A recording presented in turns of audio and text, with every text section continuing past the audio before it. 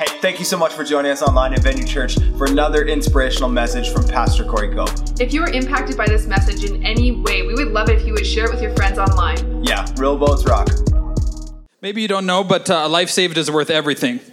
That's what we believe at Venue Church. We believe that your life is worth everything to God, and it's worth everything to us. We only ask that you pay it forward.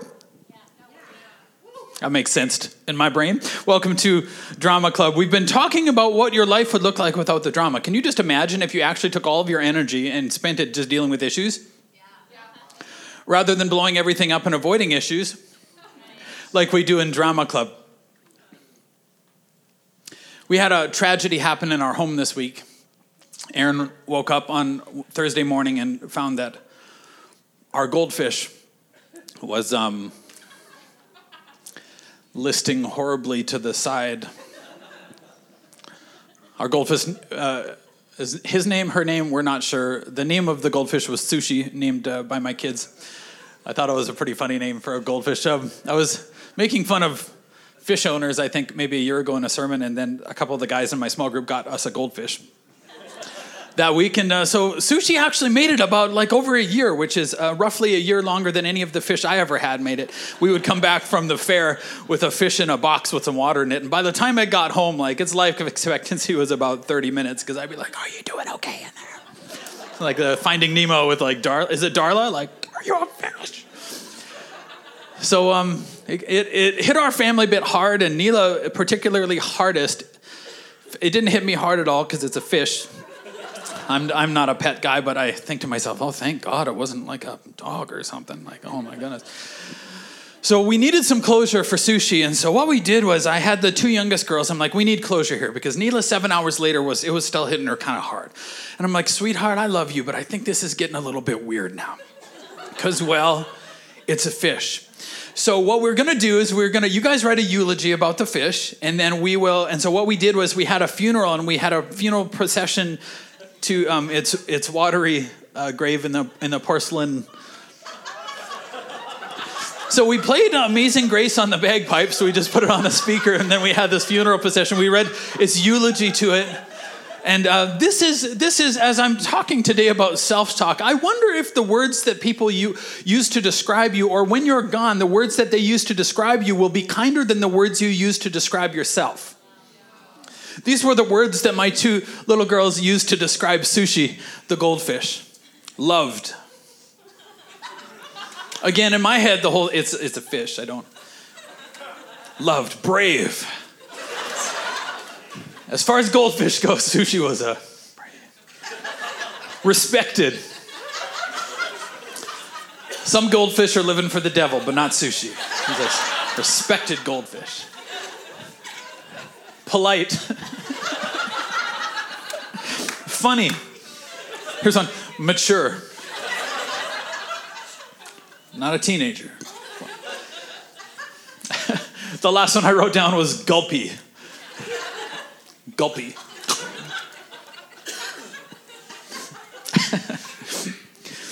Hopefully in your home, but maybe not. Maybe your home growing up was different than my home. In the home that I grew up in our home, what we're trying to do is get a negative self-talk to almost call it a sin. So the home I grew up in, my mom and dad, they didn't come from necessarily positive homes, and yet they changed something in our home growing up, and I cannot recall ever saying something negative about my own person. Now, don't get me wrong, we had to fix broken windows, and we had to apologize, and we had to separate ourselves from our actions and say, I can do better than this, and apologize, like real apologies. But there was something I can never recall ever saying anything out loud about myself that was negative about myself. What was your home like? What are you like? When you think about yourself, does something negative immediately come to mind? Here's the deal. God could be doing 99 good things in your life, and there's one bad thing happening, and that's what we want to talk about. There's one negative character trait that God is still working on you on, and he's not finished yet. We sang that song, Hindsight. He's not finished yet. But it's the one thing that it just wrecks our day. We just think about it constantly. You wake up in the morning, and you look at him, and you're just like, if only he. You look at your kids, and if only they, and if only my house, and if only, and if only, and if only, and you've got 99 other things, and this one thing is just tripping you up. It was your self-talk. Your self-talk will go a long way in how much drama. See, drama makes you the star in a play that nobody wants to watch. Your self-talk is rehearsing something in private and missing a shot in private that you're hoping you're going to hit in a game. But it starts at home in your rehearsal. So no wonder the play of our lives is terrible, because we're actually practicing something extremely negative at home. I walked into my daughter Arwen's room one time looking for something, which was a horrible mistake. And then I'm like, oh my goodness, there's stuff everywhere. But I found that she had in grade 9, she was in grade 9 when we moved here, and she started school about a month late. And so everybody had friends, and she comes into a high school, which was a big high school compared to where she came from. It was hard. She walked in, she had to figure out friendships, and I noticed that there were a bunch of these sticky notes in her room, and Arwen, if anybody in our home has had a right to be bitter about something, I would say it would be Arwen. Some of you know that, God is healing our family and healing our marriage like he's healing yours. And so there have been times when there's been a lot of fighting and conflict and things like that. We're not proud about it, but hey, God isn't finished with us yet. And he's bringing us out into a place of redemption and love like he's doing with you. But I noticed these notes, and I always wondered to myself, how is Arwen always so positive? She's so well-balanced and strong and confident. Well, then I found one of the reasons why. Here are some sticky notes that I found in her room. I am who I say I am. Discipline your heart and mind. Don't just let yourself feel hopeless and think hopeless thoughts. Discipline your heart and your mind. Don't get bitter. That's the one I started crying when I read. Don't let it happen to you. Don't get bitter. Jesus sees beyond our failure. We're letting go of what's behind. It's gone. We're looking forward to what's ahead. It's ours. Yeah, you keep saying that, man. We let go of what's in the past. It's in the past. Let's reach ahead. It's ours. It's already ours. Here's one. One of my favorite ones. Have a tool in one hand and a sword in the other. I'm preaching about Nehemiah starting next week. We're going to move you from feeling invisible to invincible. The life of Nehemiah, man. He's like, build the wall with one hand and have a sword in the other hand just in case somebody wants a bit of trouble. Because we can do both. I realized that her self-talk made her into who she was. Her self-talk opened the door for the Holy Spirit to do something. See, if you won't do what only you can do, the Holy Spirit can't do what only he can do. And how you talk about yourself matters.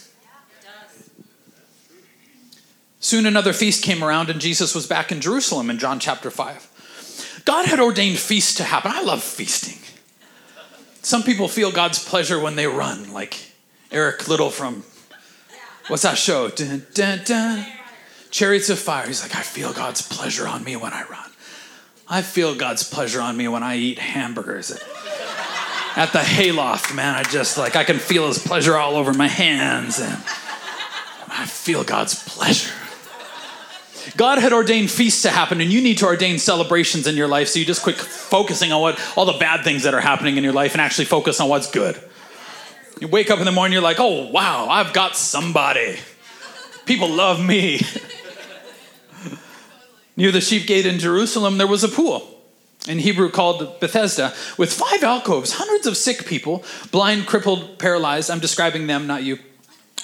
We're in these alcoves. One man had been an invalid there for 38 years. Now, in the area of self-talk and in the area of drama club, it would be wrong to think that just because you've been in a condition for 38 years, sometimes practice doesn't make perfect, it just makes permanent. Until somebody walks into the room and changes your situation for you, changes something on the inside of you. For 38 years, some of you have been struggling with things for 8 years, and 18 years, and 28 years, and 38 years. And watch what Jesus has to say here. Jesus saw him stretched out by the pool. He knew how long he had been there. And he said, do you want to get well? That's kind of cruel. You know, if you were standing by Jesus, you'd be like, Canadian outrage, Facebook. Can you believe that Jesus said this? I can't believe that Jesus said this. So cruel. He doesn't understand kindness. Do you want to be made well? I think Jesus is maybe sitting beside you asking, do you want to be made well? Well, of course I want to be. No. Do you think that anything Jesus ever said to anybody was needless? He's trying to unlock this man. He's trying to unlock you. Do you want to be made well? Well, of course No. Do you really? Do you really? You know what? If you're healed and whole, you're actually going to have to go to work. Oh. You're actually going to have to go to work every day. If you're emotionally well, you're actually going to have to do what you need to do in a relationship. You're going to have to do the hard stuff. You're going to have to fight in the army of God. Do you want to be made well? I can't, sir, the sick man said, for I have no one to put me into the pool when the water bubbles up. Someone else always gets there ahead of me. It's funny, that's a statement that we make, and I'm going to break that down into 4 or 5 parts here for you. That's a statement that we make all the time. Jesus asks us something, and we're like, I can't. See, now what would happen here is the angel of God would stir the pool occasionally, and whoever would get in first would be completely healed. So you have this alcove with hundreds of people looking at the pool, and Jesus, the creator of the pool, Jesus, the creator of the humans in the alcoves, Jesus, the creator of water, Jesus, the creator, in a word, created the whole world, actually. Jesus, the creator, walks in, and everybody's looking at the pool. Everybody already knows that there's only one way to get fixed, and it's fill in the blank. Well, see, God, I wouldn't be lonely if I could get married. But, right. Well, God, see, I wouldn't struggle with anger if I only had children. Oh, right. Children help you be patient. Oh, absolutely. Oh. Of course. Why didn't any of us try that? Oh, we did. We all did. Right. God, I wouldn't struggle with lust if I would just get married. Oh, right. Again, yeah, sorry. Too far? I'll just back up to the children one. I felt like that was kind of funny, and so I'll just back up to this one. God, if I had the right career, then I'd apply myself to it. God, I can't. And Jesus is like, yeah, well, duh. You approach her, Jesus is like, do you want to be made well? And you're like, I can't. And he's like, I am aware of your inability to fix yourself. God is going to do something in your life today. See, he ends up healing this man, and this man walks out, actually gets up and walks out. Somebody carries him in, and he gets up and walks out, and hundreds of other people are still there staring at the pool. Don't be one of those hundreds of people staring at the pool. Get out of here with your healing. I can't, he says, listen, this is how we do it. This is how we play it in our self-talk. I can't, for I have no one. See, God, I can't do this. I can't get in the pool. And here's why I'm not healed is because I can't, because I have no one. If I had someone, then I could. I have no one to put me in the pool. I have no one to put me in the only place that I think I'm going to get healed. And Jesus is like, I can heal you any way that I want to heal you. So you want to talk about a pool? I guess that's okay. I have no one. And then he says, someone else. And that's how we feel. Someone else always gets there ahead of me. Someone gets how could she get married? Man, she's ugly. How does she get married? I got this face and this gorgeous neck. And I'm still by myself. Someone else always gets something. Why don't I get it? Why don't I get it? Your internal chatter decides your outcome most days. Your internal chatter, does it glorify God? Does it speak God's word over you or somebody else's words over you? See, it's the devil's job to tell you that you can't. Don't you ever do his job for him. Make him earn it. Why would you do that? I can't, he says. I can't. Standing beside the Son of the living God, I can't. I can't. See, the devil can't change who you are, and he can't change what you want. But if he can change what you say,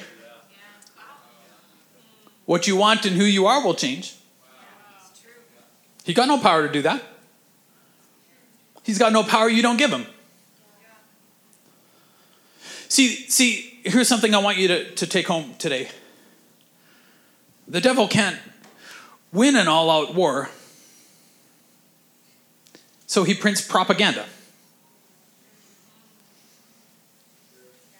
Have you read the end of the Bible?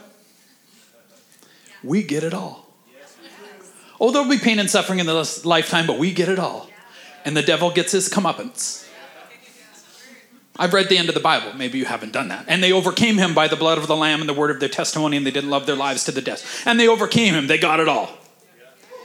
We win. The devil can't win an all-out offensive. If you're connected with Jesus, the devil can't win against you. He can't win an all-out war. All he can do is print your propaganda, drop it in your lap, and hope you read it. And hope you read it out loud. He can't change who you are. See, do you really think that if Jesus is here right now, that the devil could stop you from getting healed? I think you overestimate what he can do. I think that Jesus, having disarmed principalities and powers, making a public spectacle of them he made a public spectacle, showed it to the whole world how weak and powerless they were. They couldn't even bring death to him. He rises again on the third day and baptizes you like he baptized the people from last week. He baptizes you into this new life and this resurrection life. The devil can't stop you unless you give him permission to do it. And we do that in our self-talk. See, there's no defense against self-sabotage. He can't take the city wall if God is on it. All he can do is hope that you tear it down from the inside. He just wants you to open the door to let some of his soldiers in to start messing you up. But he can't get through that wall. But we do it with our self-talk. We do it with our self-talk. What's the first thing you notice when you walk into a room? What was the first thing you said after the baptism service last week? A bunch of people give their lives publicly to Christ. God shifts the atmosphere. Does something that no human can do, is save their own soul. Forgives of sin, connects back with God, the Heavenly Father. And you walk home and complain because you didn't get a blue cupcake and you really wanted a blue cupcake. And why aren't there blue cupcake? And if I was making the cupcakes, I would have made more blue cupcakes. And I feel like, well, people who complain about the cupcakes probably didn't make any.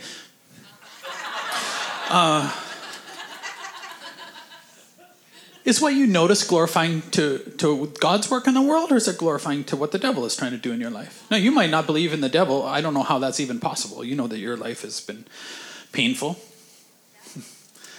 As you journey towards God, stop blaming God for what the devil is doing in your life. And hey, why don't you stop giving the devil permission to do it?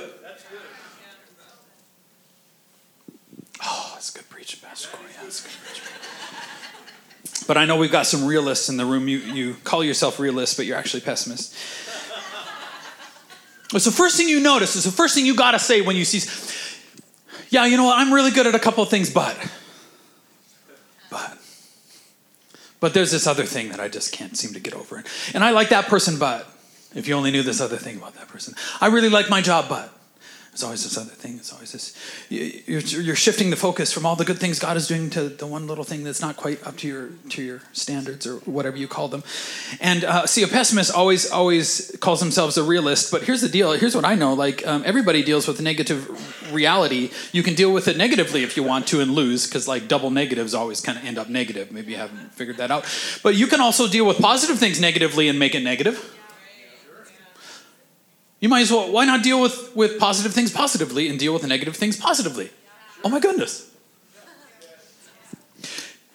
Pessimist, a tendency to see the worst aspect of things or believe that the worst will happen, a lack of hope or confidence in the future. Let's just call it this, a lack of faith. A lack of faith that God's going to work it out. Unbelief, pessimism, always concentrating on what's not working, always glorifying what's not working. Always putting it on stage and letting it speak. Yeah, it is good preaching. If you have a pessimistic philosophy, you secretly believe that evil will ultimately prevail over good. The only way it can do that is if you secretly believe that evil will prevail over good. Yeah, preach it. Yeah. See, pessimism is not honesty, it's just easy. It's not honesty. There's not an angel on your shoulder saying like, I need you to be honest right now.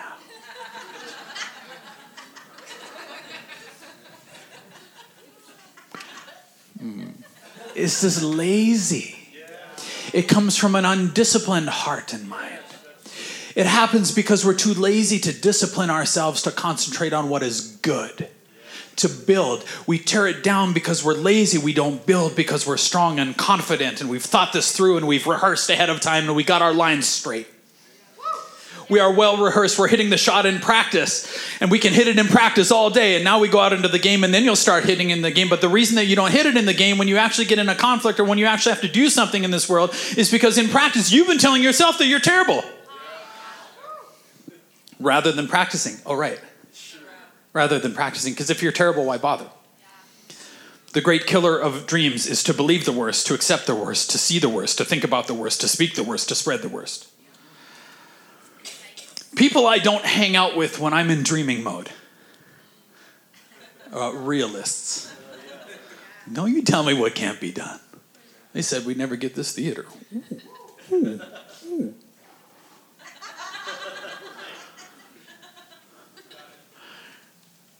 They said that you could never be forgiven of your sins. Oh, don't tell me what's possible.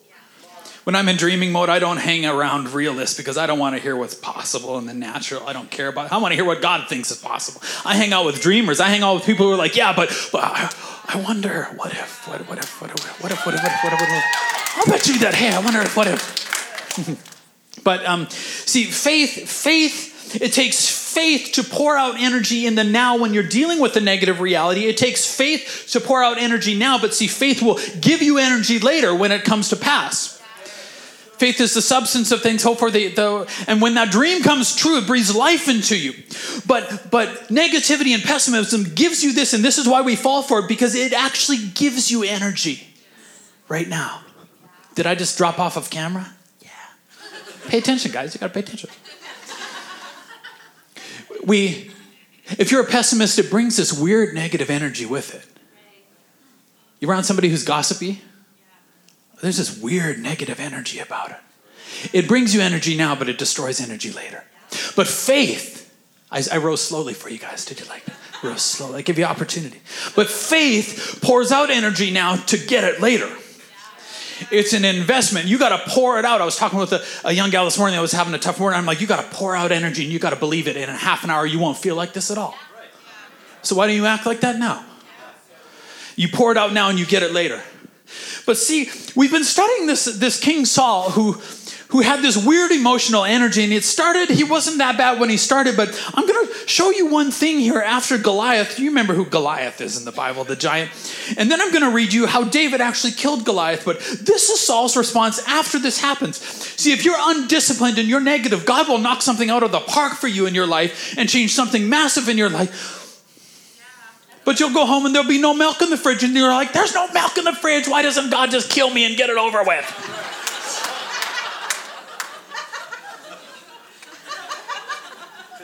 God's like, you just talked with your teenage daughter and it actually worked out okay. And I did all of that. And what about the milk now?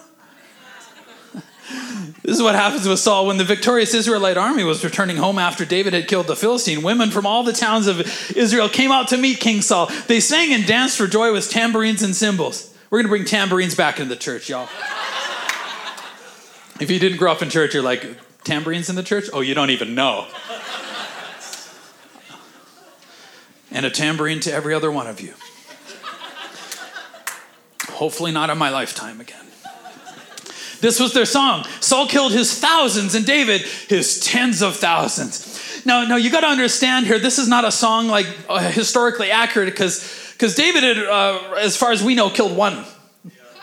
He was big, so maybe like two. Maybe you could count it as 2 or 3.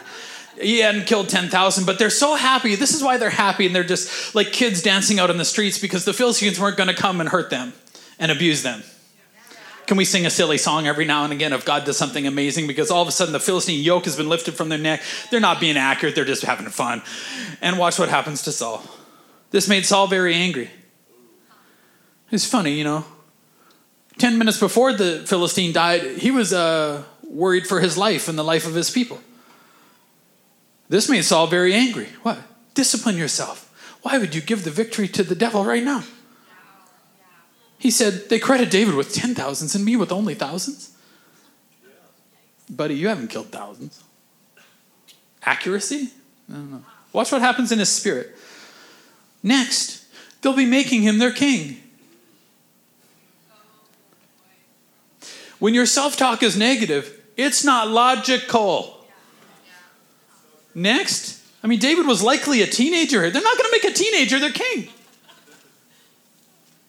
Well, next he's going to leave me like my dad left me.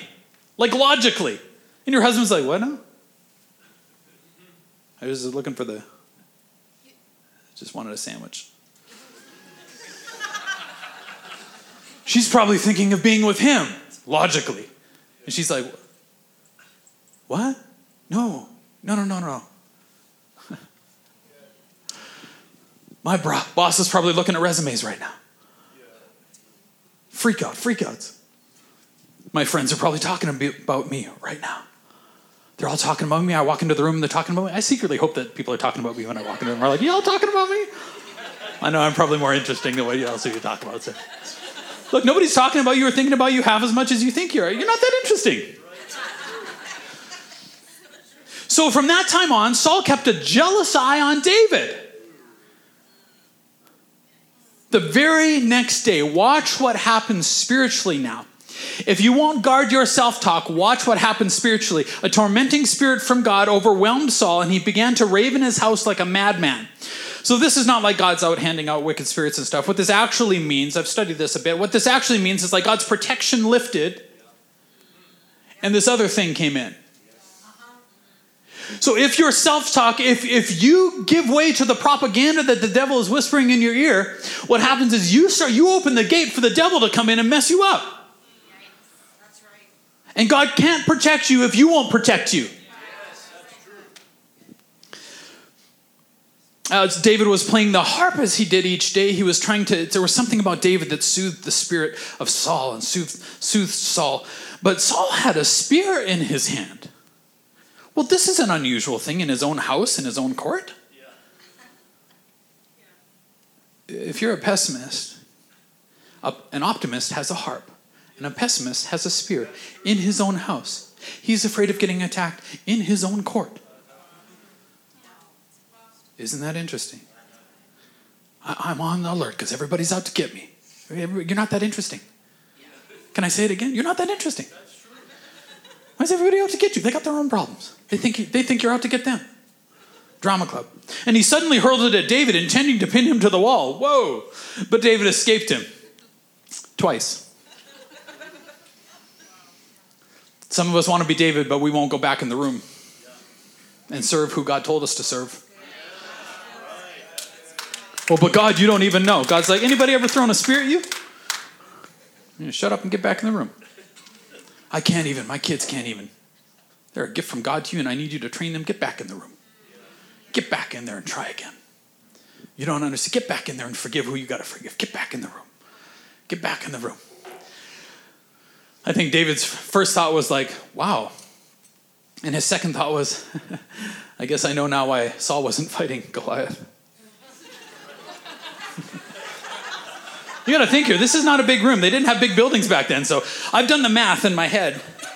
And if your spear is like 6 or 8 feet long and the room is maybe 15, 20 feet long, he missed him from 5 feet away.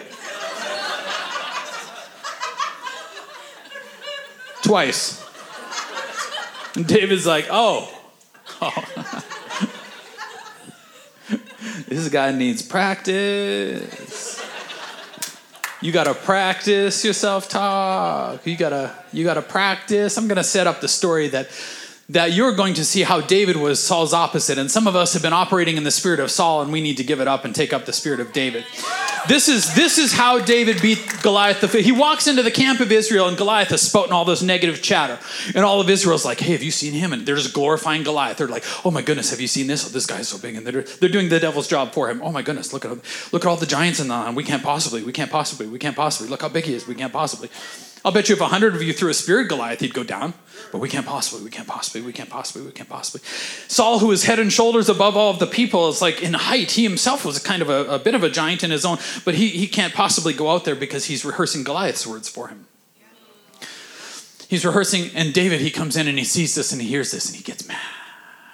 I'm going to talk about Nehemiah next week, man. Get upset, stay upset. kick comfort to the curb and make a difference. Nehemiah's life, because he got upset about one thing, changed the course of his nation. And David walks in and he's like, who this guy? This little teenager comes in. Who that guy? He tries Saul's armor. He's like, I'll go fight him. I'll go fight him. Saul's like, here, try my armor on. And David's like, man, this is like, you're too big. I can't fight with the tools God gave you. He's like, I can't. I'm pretty good with this sling. This is what I do in the field. It doesn't seem like much in the field, but see, he spent years in the field practicing. You know, the shepherds back in the day, they could flick from like 20, 30 yards away. They could graze the nose of a sheep to get them turned back into the right way. You practice in the field. If you can't hit a shot in practice, don't try to hit it in the game, guys. And he's been practicing in the field, and he's been practicing something else in the field that actually mattered more than practicing with his weapon. He's been practicing speaking over himself, who God is speaking over him. And he's like, okay, I just need a timeout here. I just need a timeout. You need a timeout in the middle of conflict sometime. I just need a timeout. I need to go to the bathroom. And you go in the bathroom and listen to worship music and start praying. And he goes, I need to go and get some stones from the. I'm out of stones.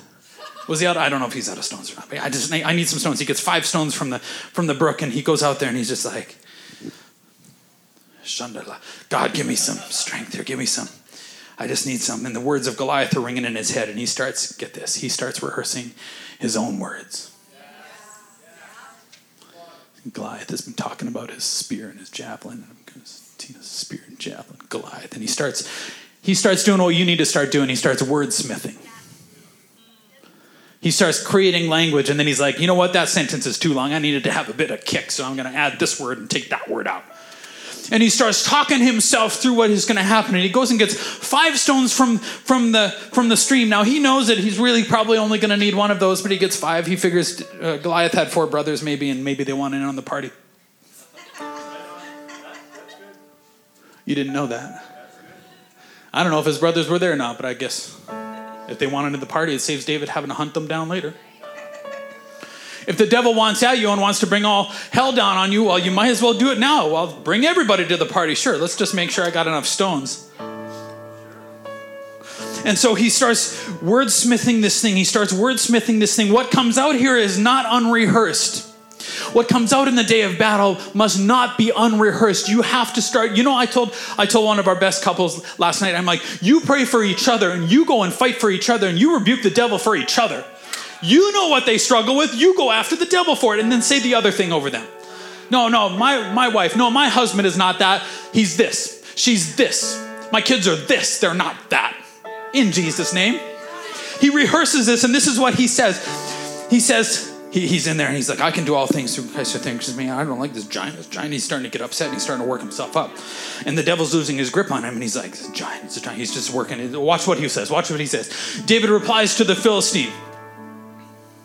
He walks out. Philistine says, David knows what's coming, because you know what's coming, don't you? You know what the devil's going to whisper in your ear. You can't get over lust. You're always going to be unemployed. You're never going to. You can't. Somebody else always gets there first. You can't. Somebody else always, if only you had. You know what he's going to say to you. But David says, you come to me with sword, spear, and javelin, but I come to you. You like that one? You looking at me, I'm looking at you. You want the truth? You can handle the truth. You come at me with sword, spear, and javelin. Yeah, I see him. Yeah. But I come to you in the name of the Lord of Heaven's army. I can't even carry that spear and javelin, but I don't need that. I come to you in the name of the Lord of Heaven's armies, the God of the armies of Israel, whom you have defied. Oh, let's talk about you, devil. You're talking about, no, let's talk about you. I read the end of the book. Why don't we talk about you for a minute? Because I know you want to talk about me, but watch what he says. You come to me, but I come to you. Today the Lord will conquer you and I will kill you and cut off your head. Oh, don't make this about me. This has nothing to do with me. This has to do with you and God. And you got a problem, Goliath. You got a problem, devil. And you ugly. Your own mama said you ugly. I wonder, looking across there, I wonder. We're going to sing Wonder by Hillsong United after, and I'm going to make it something special for you. I wonder if you're ready, because I'm going to mess up your day, devil. You say that we're going to get a divorce, I'm going to mess you up. I wonder what your body looked like without that big, ugly, giant head on it. I wonder what my life is going to look like without this addiction. I wonder what this world would look like without I wonder what this track would sound like without your voice in it. Your mama going to cry tonight because you're not coming home, devil. You're not making it out of this one. Oh, this isn't about me. This is about you and God. It's about something that's already been done. And then I will give the dead bodies of your men. Oh, let's not forget about all the guys behind you too. You guys feeling left out? Oh, then I'm going to give the dead bodies of your men to the birds and wild animals, and the whole world will know that there is a God in Israel. Not that there is a David in Israel, that there is a God in Israel. Not that you're something special, but that your God is something special. And he's like, hey, let's not forget, I'm going to be too busy to bury all the things that we beat next. I'm going to be too busy chasing down the road. Let the wild animals bury them. I got no time. And everyone assembled here will know that the Lord rescues his people, but not with sword and spear. This is the Lord's battle, and he will give you to us. This battle belongs to the Lord, not to you. It never belonged to you, and I'm not giving it to you right now. This battle belongs to the Lord, and he will give you to us. He will give you, here's the secret. Here's the secret. All the devil can be is Loki. He can vanish and reappear and lie a little bit. But I got a Hulk.